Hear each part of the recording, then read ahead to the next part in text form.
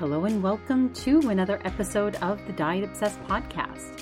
I am your host, Veronica Santarelli, and this is a podcast for those of us who are just obsessed with all things diet culture, and we like to discuss the details and mention it all. All right, let's get into this next VIP episode. So today I'm going to be sharing part 2 of my very traumatic situation that happened many years ago where I was almost murdered by a guy at the gym. And so I wanted to continue that story. It is Thursday. I am kind of taping ahead because I wanted to, next month I actually leave for Europe. So my first time in Europe, very, very excited. So I'm trying to get ahead of some episodes so that I can be a little bit stress-free next month or less stressed. Today's been a pretty healthy day so far. I got up early. I did a run/walk, did some foam rolling, just got back from getting my hair did. So feeling pretty good. I've just had a superfood smoothie so far today. And then I might treat myself a little bit. Maybe I'll go get some Flower Child in a few minutes. But yeah, I wanted to get back into this part 2 of it should be a 3-part episode. Today, what I wanted to cover is kind of the next progression in kind of how it devolved, I suppose, instead of evolved. It devolved into, me thinking I might lose my life one night. And actually if any of you have ever been in a situation like this, you probably understand. If you've never been, I think it's hard for people to understand why people stay, right? Like why people stay in a relationship when violence has happened or domestic abuse, verbal abuse, whatever it is. It's hard for people that have never experienced that to understand why people put up with it and why they continue to stay in the relationship. For me, it was like, for me, at least how it started, we were having so much fun initially. And even though I could see that there were some kind of dark sides to him, until that night at the BMW event, it had never, gotten violent. And when it did, that first night, there was a lot of alcohol involved. So there's a tendency to blame alcohol.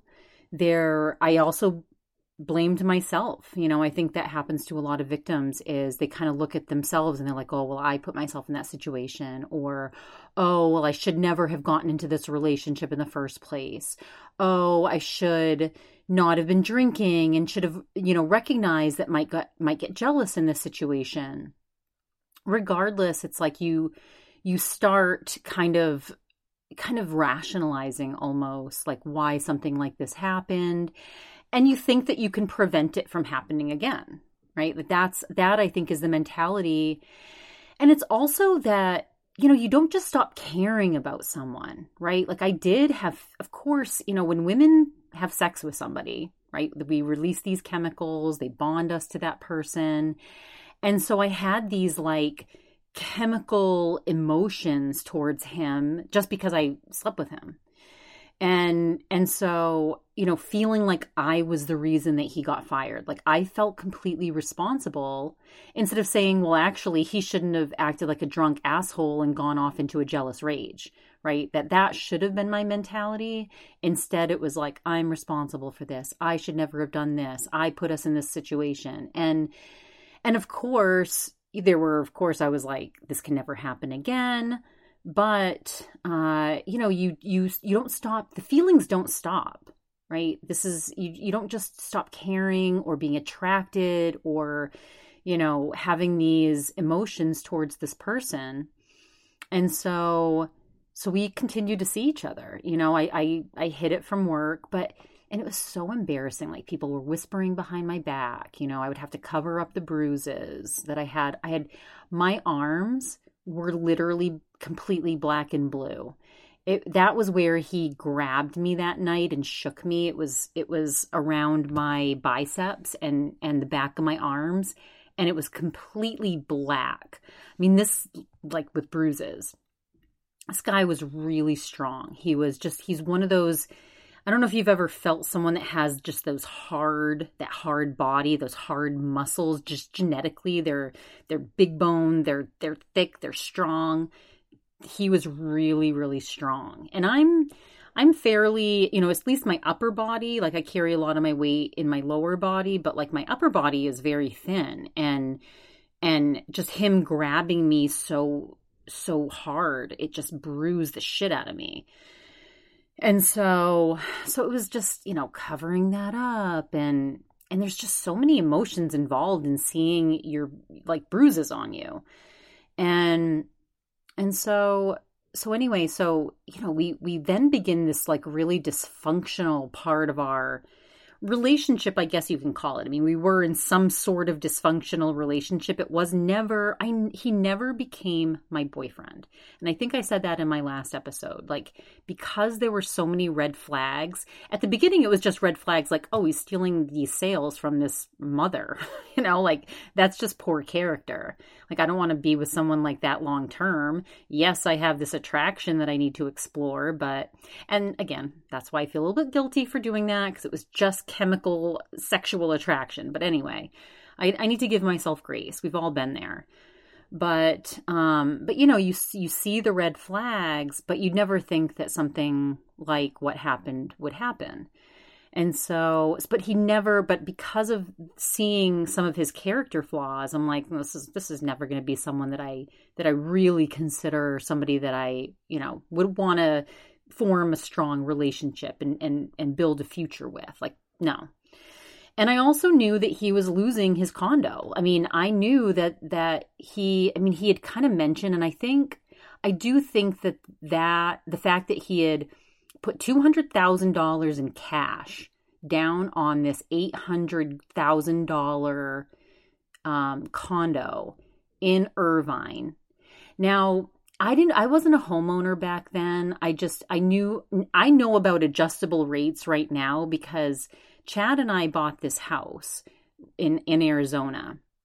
And because it was, it was a very expensive home. And, they don't do jumbo loans anymore. So we could only get a loan. We had to get two loans, one for $500,000 and one to cover the rest. And because I'm in the cannabis industry, the second loan ended up getting denied. And so we had to take out hard money. We had to literally right before we're about to close, the bank Googles me, sees that I'm in the cannabis industry, and denies the loan. We almost lost the house completely. But Chad had some very wealthy friends. We were able to get a hard money loan with a high interest. And we were able to then take an equity line out on the house because we both have good credit. So then we were able to pay that guy back. And then, but we have this equity line right now that's like, it's not cheap. Like, we have to pay off this equity line because it's a variable interest rate. So as the feds have been hiking up the interest rate recently, like, we're getting fucked. Like, we're getting screwed. We're not some, like, wealthy people. So we're just like, that's why I got the second job, so that I can pay these mortgages.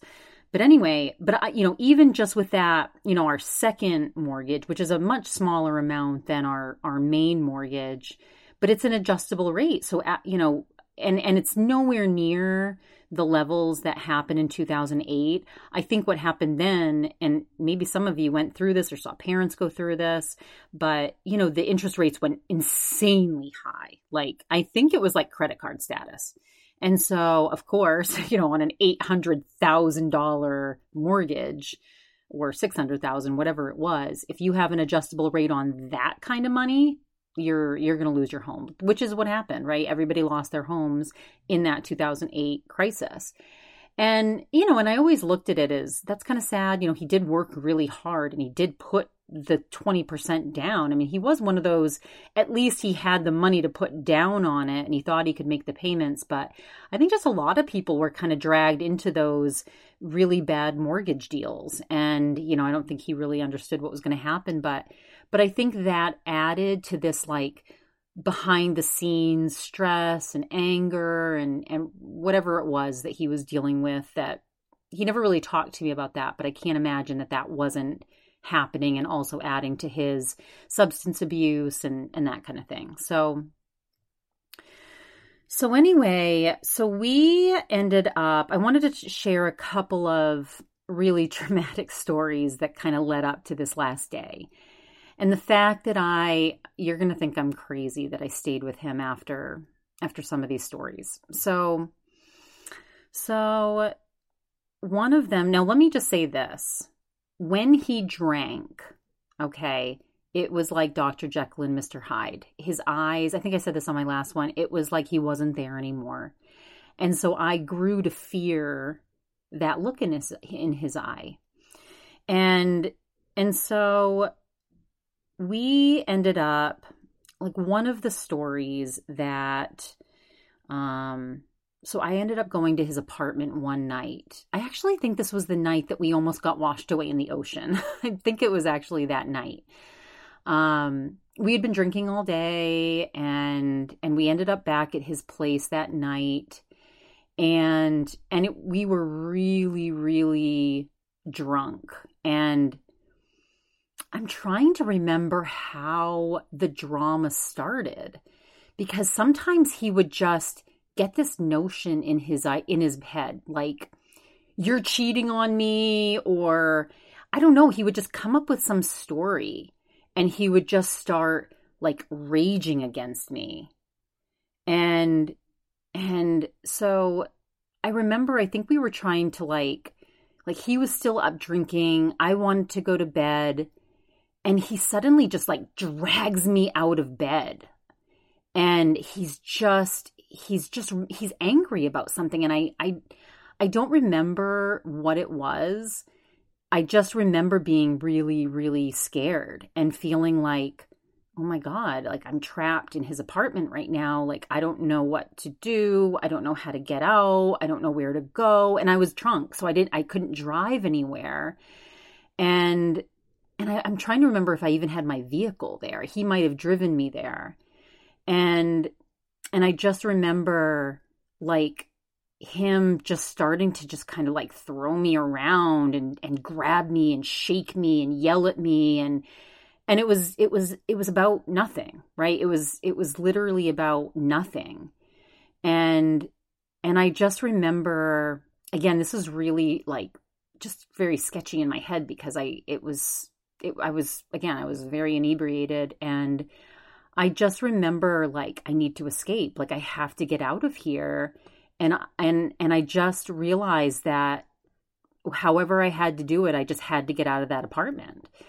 And I remember he did something that drew blood. Like I remember as soon as I saw blood, I can't remember what he did to me that ended up drawing blood from me. I think it was, I can't remember, but I just remember when I saw that, I was like, oh my God, like this is going to get really bad. And I remember being able to grab all my stuff and run out of the apartment. And I was like hiding from him in the parking garage. And I was just trying to find help. And I remember praying to God, like, to help me. And all of a sudden, this woman appeared out of nowhere. And this is kind of why I think I do have a guardian angel out there. This woman appeared and she helped me. She asked what happened. She's just like, and she ended up helping me call my friend Reza, who lived down in Orange County. And my friend Reza is this like really great guy, just super, super, just good person. He was like this high up VIP or VP in CVS. He's a really good friend. He ended up coming and bringing me, picking me up. And she just, this woman and her husband stayed with me and just made sure that I kind of got safely away. I think Mike did find us and was trying to like get me away from her. And I was just like, please don't, please. I just want to stay with you. And it was very embarrassing. Like it's all embarrassing, but I do credit her. I remember I was trying to find her. Like she was just literally this angel that appeared out of nowhere. And anyway, my friend Reza was like, V. And I didn't tell him all the details. I was very ashamed. I was very embarrassed. I really didn't want him to know. But I just remember him being like, V, are you okay? Like, what's going on with you? Like, is this is not a good relationship? And he ended up, like, I just I didn't want to tell anyone the details because I knew that, well, I just didn't want anyone to judge me. And I also, it's really crazy to say this, but I think I knew I wasn't quite done with him yet. It was just like at the time I was like, fuck this, I'm done with him, like no more. But anyway, so I slept at my friend's that night. And I don't remember how, like, of course, they text again and you want them to text, and it's this cycle of abuse. And I think some of it is the drama, some of it's the adrenaline that you kind of get addicted to, I think. And I don't know. I even though I kind of wanted to end things at that point, and I should have, I didn't. And I'm trying to remember, there were some things that he had done that made me feel like he might be on the down low gay. I can't remember exactly what he did or said along the journey that made me feel that way. But here's where it all really kind of, because I always had this feeling that there was some darkness behind his eyes, like maybe some dramatic thing had happened in his past. I think his dad abused him and his brother. Again, this is a complete hypothesis. I have no idea. I did get the sense that he was scared of his dad and that his dad was a real dick, like a real asshole. And obviously, violence and that kind of behavior, addiction, all that stuff comes from somewhere. And I do kind of wonder, like, did he have kind of like a Menendez, like growing up? Was he abused? Was he sexually abused? Like, what was it? And I can't remember. There was something about a way he had acted at one point that made me feel like he might have some gay tendencies. There's nothing wrong with that. There's absolutely nothing wrong with that. But if you're someone who's trying to deny a part of yourself and you don't allow yourself to explore, maybe you're repressing something. Anyway, so the next traumatic thing that happened is, so we went to, and again, I really did want him. I don't know. I never really did think that he was going to become a boyfriend, but for some reason, I brought him around my friends. I did. I brought him. So there were a couple incidences. So one was my friend Melissa and her ex-boyfriend Jason. So let me give you some backstory on this. So Jason used to be, and I'm only sharing this because, again, you're VIP level. So Jason, we used to party with back in the day in Boston. So Jason was friends with my ex-husband, and Jason was like super druggy. Like at one point he almost died of like a heroin addiction. And he was just always one of those guys that like didn't want the party to ever end. It would be like, 2 a.m. and I'd be like, we need to go. And he'd give me this like big attitude and be pissed that I was trying to like drag my husband away from the party. I'm like, we got to go to bed. And Jason was, he's a nice guy. Like he's fun to be around, but he has like major addiction issues, and he's definitely like off a little bit. But my girlfriend, Melissa, who I love to death, she lives in New Hampshire. She has a couple kids. She finally got away from him. But Jason was like her very early love. So they lived together at that point in Boston, not in Boston, but outside of Boston, but in that area. And, Jason and Melissa had a home together. We would always go party with them. So anyway, when I moved out to California, I moved out alone But Melissa ended up moving out after me because she was dating my friend Reza, the one I mentioned earlier. And I'm trying to think, she did move out there initially with Reza. And Jason ended up moving out after her. And at that point, they had broken up. Like, she kind of nursed him back to health when he was in his heroin addiction, and he survived, but they did break up. But there's some weird connection. You know, those people that never can get over each other and that always have this like tie and connection together. That was Jason and Melissa. And so even though she's with this, like, Reza's like this great guy. I mean, super responsible, very wealthy, like super, good job, good person, good moral character, comes from a good family, all of it. And I think Melissa comes from like good parents that party a lot, so I think she has that like party bug in her. And I honestly think that Reza was just a little bit too healthy for her. And I think she, like, the trauma of Jason she could just never get over him. So Jason had moved out after Melissa moved out, and they were just, friends. And so we would hang out with Jason and Melissa sometimes. And Jason was always the type, he just wants to keep the party going. Like he'll put himself kind of around anyone that will just, continue to hang out and party. And so, of course, him and Mike, with both of them like heavy, heavy addictions, right? They were like, they hit it off right away.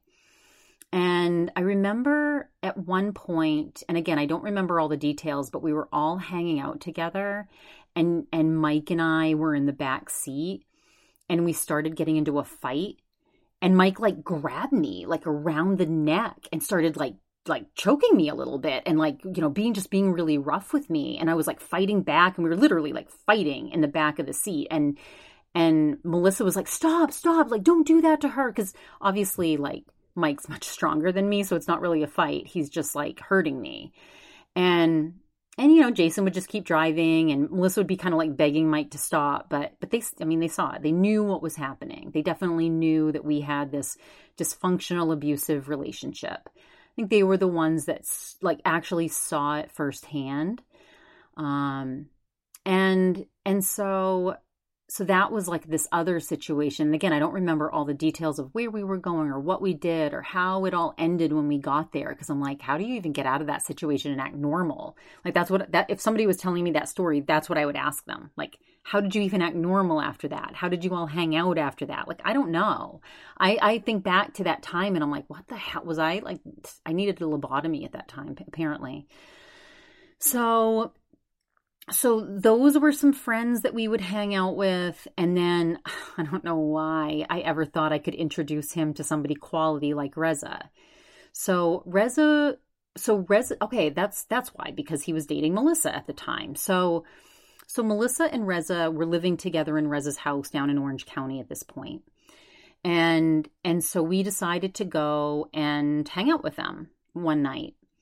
And so I was driving my car. I can't remember what kind of car I had. I think actually might have been I don't know. I can't remember what car I had, but I'm kind of like not the cleanest, tidiest person. I'm very, neat about my personal appearance, but I don't keep my car like super tidy. I mean, it's kind of a mess.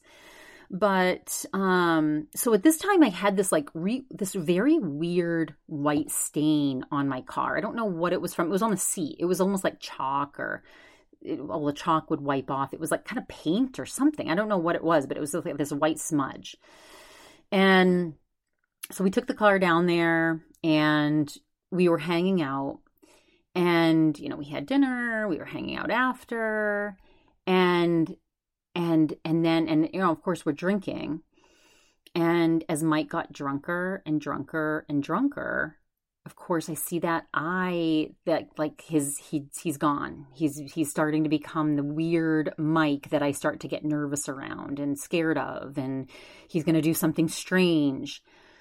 And what he ended up doing, he ended up grabbing my friend Reza by the ass, and not even like just like grabbing him by the ass. He actually like apparently like stuck a finger like up his butthole.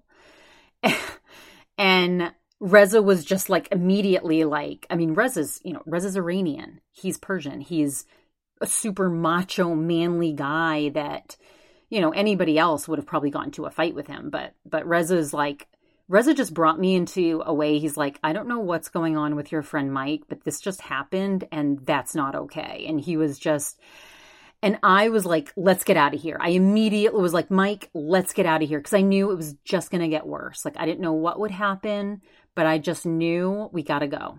And we were planning on probably staying down there because we had all both drank a lot. And I was in no shape to drive. Let me just tell you that. So we leave.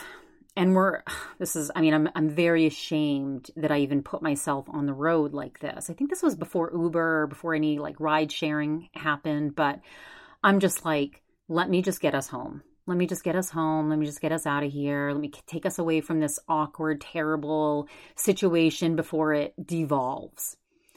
So I'm driving, Mike's in the passenger seat, and that's where that white smudge was. And like, for anybody that's ever seen male semen, like, it did not look like male semen, okay? And first of all, if a guy had, like, jizzed in my car, it would be dried. It would be, it wouldn't be that color. Like, this is clearly, like, some sort of paint or something. Anyway, he got in his head that that's what it was. I was cheating on him, and that this was some guy that had been in my car that had like splooged all over the seat. It was so absurd, so ridiculous. But you can't rationalize with someone that's in a state like that. So this is what like, I thought I was going to die this night. So I'm driving on the freeway going like 65, and he grabs the wheel and he starts like grabbing it and like tugging it, like pulling us off the road. And I'm like, Mike, what are you doing? Stop it. You're going to kill it. Like, I literally thought we were going to die. I thought we were going to get into an accident. I mean, if a cop had been behind us, we would have had DUI. I would have had a DUI. Like, and I was just praying, like, please let me get home. Please let me get Mike. Please stop. Please. And I think I blacked out where I don't remember exactly how we survived that night, how we got home. But I just remember he kept doing it. He wouldn't stop. But finally we made it home safely. I don't know how. I don't know whether we ended up at his house. I don't remember if we made it back to my house. I have no idea. I assume we went back to his place because we were in Orange County, and to drive all the way back to LA would have been insane. But God, that night specifically really stands out because that was another night I thought I was going to die. And you'd think that would have been the end. You'd think that would have been finally the end of me putting myself in dangerous, terrible situation after situation.